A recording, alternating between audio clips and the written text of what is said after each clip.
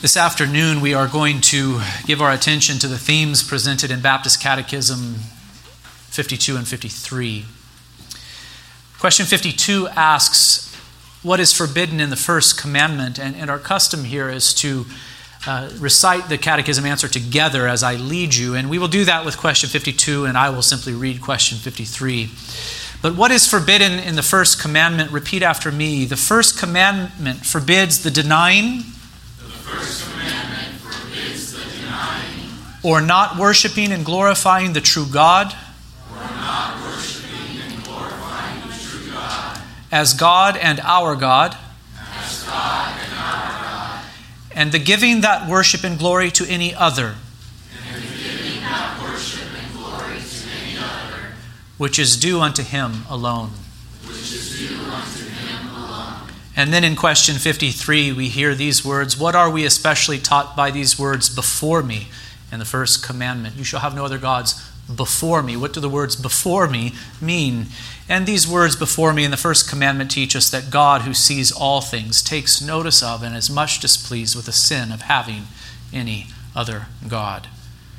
And then our scripture reading for this afternoon is Romans 1, 18 through 25, a very important passage that reinforces, that teaches these themes.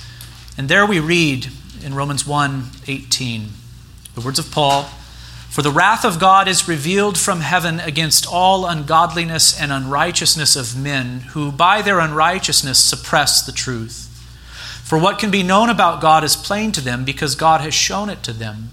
For His invisible attributes, namely His eternal power and divine nature, have been clearly perceived ever since the creation of the world and the things that have been made. So they are without excuse. For although they knew God, they did not honor Him as God or give thanks to Him, but they became futile in their thinking, and their foolish hearts were darkened. Claiming to be wise, they became fools and exchanged the glory of the immortal God for images resembling mortal man and birds and animals and creeping things. Therefore, God gave them up in the lusts of their hearts to impurity, to the dishonoring of their bodies among themselves, because they exchanged the truth about God for a lie, and worshipped and served the creature rather than the Creator, who is blessed forever. Amen. We have already learned the first commandment. It is this, thou shalt have no other gods before me.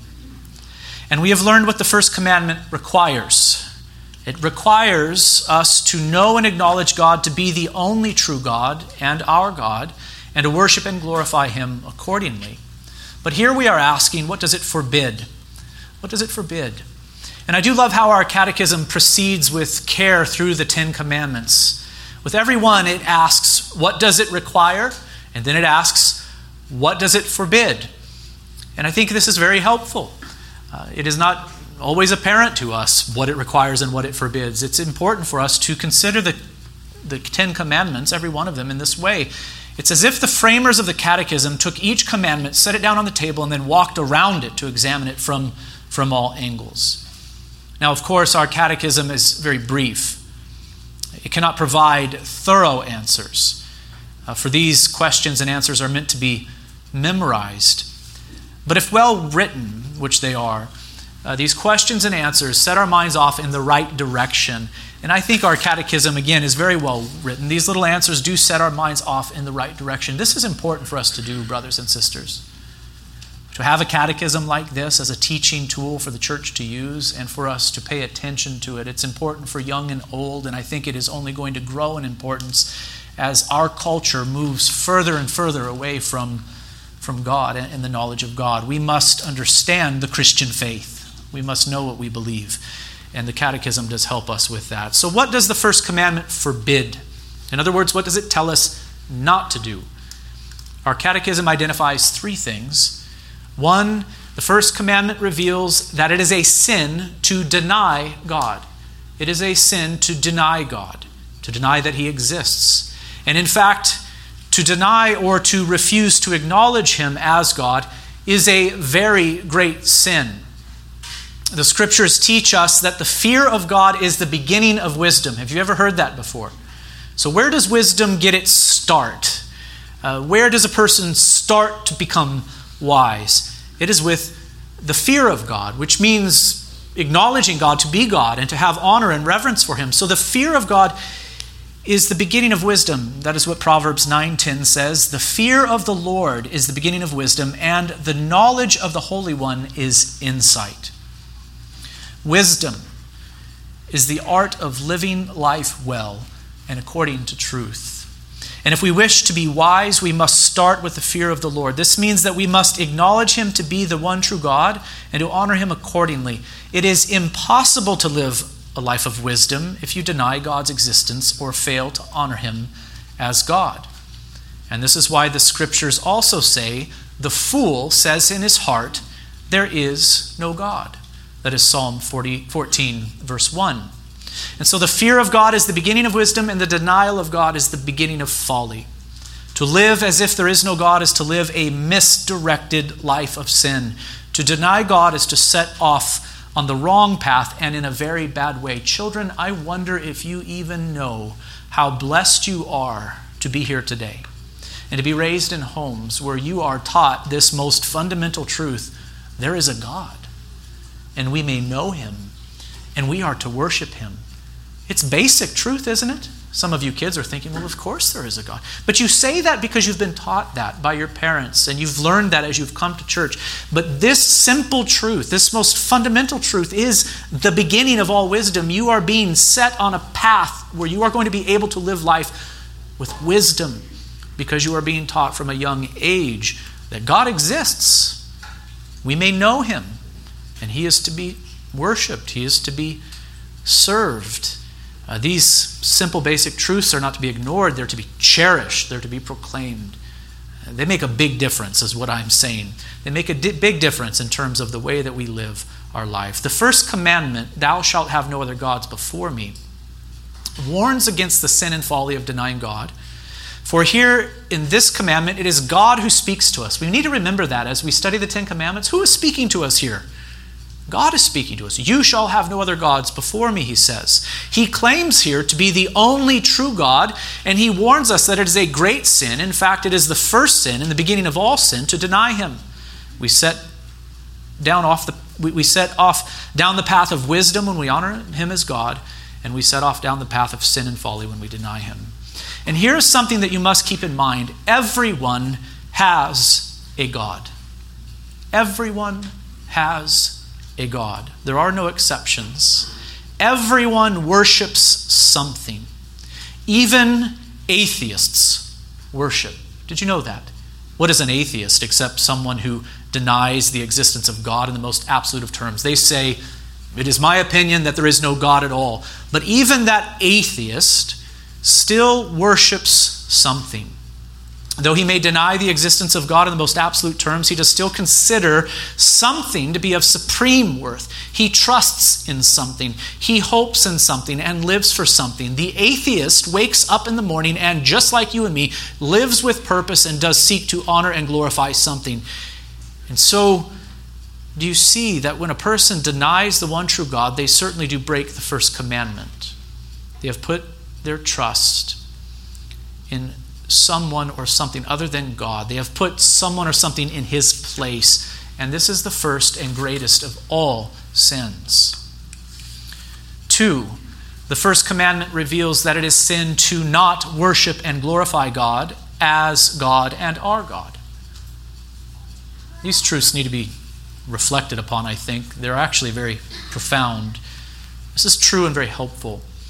And I'm afraid that some assume that they are keeping the first commandment, track with me here, so long as they do not bow down to another God besides the God who has revealed himself in creation and redemption in the Scriptures. In other words, as long as I don't bow before an idol, then I'm good when it comes to the first commandment.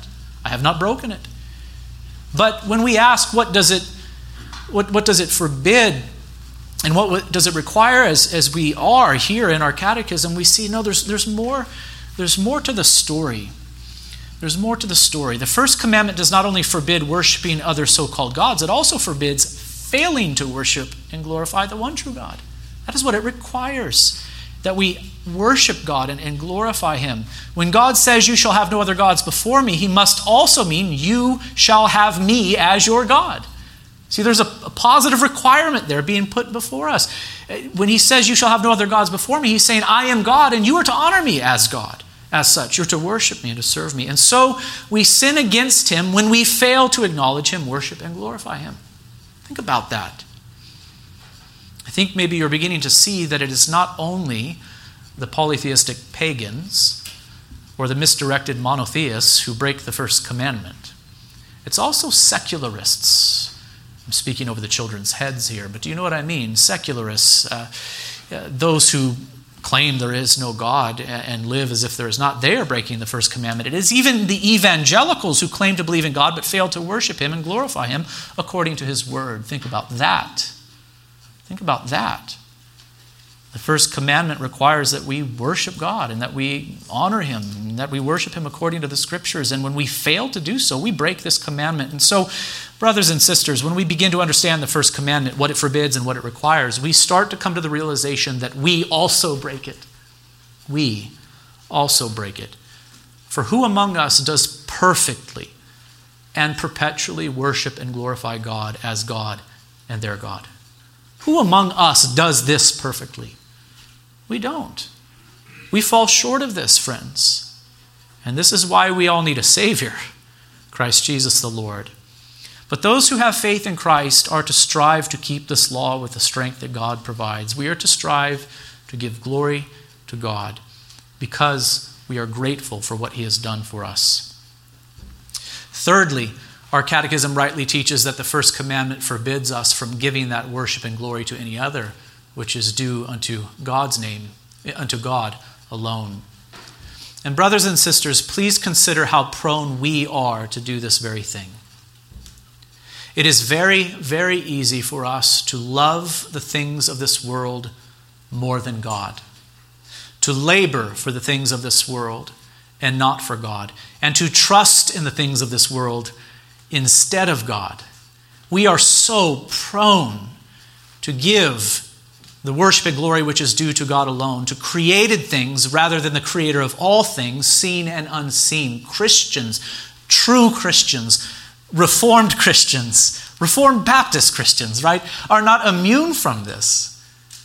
But day by day, we are prone to grow distracted and to fall in love with the things of this world and to begin to give that love and honor to the things of this world above God and before his very eyes. You should remember that this is the human tendency described in that Romans 1 passage that was read earlier.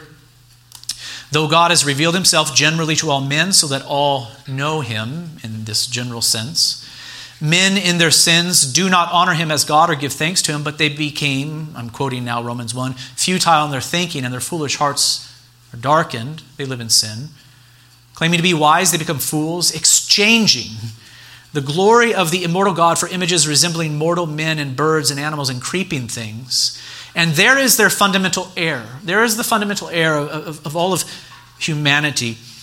We have exchanged the truth about God for a lie and worship and serve the creature rather than the Creator who is blessed forever. Amen. Did you hear it? Here's our fundamental problem. We are made in such a way that we worship. All do. No one refrains from worship. Everyone worships. Everyone has a God. But where do we go astray? We misdirect our worship to the things of this earth, to created things instead of the Creator. And we make other things our God rather than God himself. So friends, if you have faith in Christ, it is true you've been washed in his blood, you've been renewed by his Spirit, you've been reconciled to the Father, and you've been freed from this bondage to sin. But I think you would agree, we do still struggle with this propensity, this corruption that remains within us, and the temptation that comes from the world around us and from the evil one. We are still prone to worship and serve the creature rather than the Creator. This is still a temptation for us. Christians stumble when they love their children, their spouses, or their comfort supremely with the kind of love that should be reserved for God alone. When we do this, we break the first commandment. Christians stumble when they make money, possessions, a career, and good health their ultimate hope. We break the first commandment when we do this. Christians stumble when they place trust not in God supremely, but in government, in family, in investments, and in their own plans. We break the first commandment when we do these things. And I set these examples of misplaced faith, hope, and love before you, and I hope that you can see how easy it is for us to go astray and begin giving that worship and glory which is to other people and things, which is due unto God alone. Where do you run to alleviate your anxieties and fears? Where do you run? Do you run to God in prayer? Or is it to some other thing? And what is it that you cannot imagine living without? Have you ever thought of that? What is it that you cannot imagine living without? What moves you to anger or despair at the thought of it being taken from you? In other words, I am asking, what is the source of your life? What is the source of your life? Is it God or some other thing? Perhaps your children or grandchildren are the source of your life. Perhaps it is your money or your health. Brothers and sisters, as precious, as important as these things are, they must not be the source of our life. God must be. Stated differently, if I were to ask you what would cause you to be undone and ruined if it were taken from you, what would you say? What would you say? What would cause you to be undone and ruined if it were taken from you? Those are big words, strong words. What would you say in response to that? I hope that you would say this: there is nothing in all the world that if it were taken from me would cause me to be undone. And I hope you would agree with the psalmist who said, God is our refuge and strength, the very present help in trouble. Therefore, we will not fear, though the earth gives way, though the mountains be moved into the heart of the sea, though its waters roar and foam, though the mountains tremble at its swelling. That is Psalm 46, 1 through 3. But what is the psalmist saying? Even if everything that brings me a sense of comfort were shaken and removed, I still have God as my refuge and strength. And so I want for you to see that when God is your God, it affects your thoughts. It affects your emotions. The way that we spend our energy and time and money is also very revealing. I might ask my brother Phil, did you read my sermon manuscript? You brought this up, didn't you, this morning? These are limited resources, and we are to use them to the glory of God. And so this is very revealing. How do we spend our energy, time, and money? Perhaps it will help us to see that we have a God besides God sitting upon the throne. And in particular, what we do on Sundays, which is the Lord's Day and the Christian Sabbath, is very revealing. It is the one day out of 7 that is to be devoted to the worship of God. On it we are to cease from our labors and our ordinary recreations to give Him the glory that is due His name. And so if we were doing other things on the Lord's Day, it's very revealing. It might be showing us that we have something or someone other than God sitting upon the throne of our lives. For God is to be worshipped, and He is to be worshipped as He has prescribed in His holy word. The point is this: the first commandment forbids us from giving that worship and glory to any other which is due unto God alone. And do not assume, brothers and sisters, that it is only the pagan, the polytheists, or the misdirected monotheists who violate this law. Don't assume that. No, it is even the orthodox who violate this first commandment in thought, word, and deed. When we allow created things to sit down upon the throne of our hearts, that is the Creator's throne, brothers and sisters.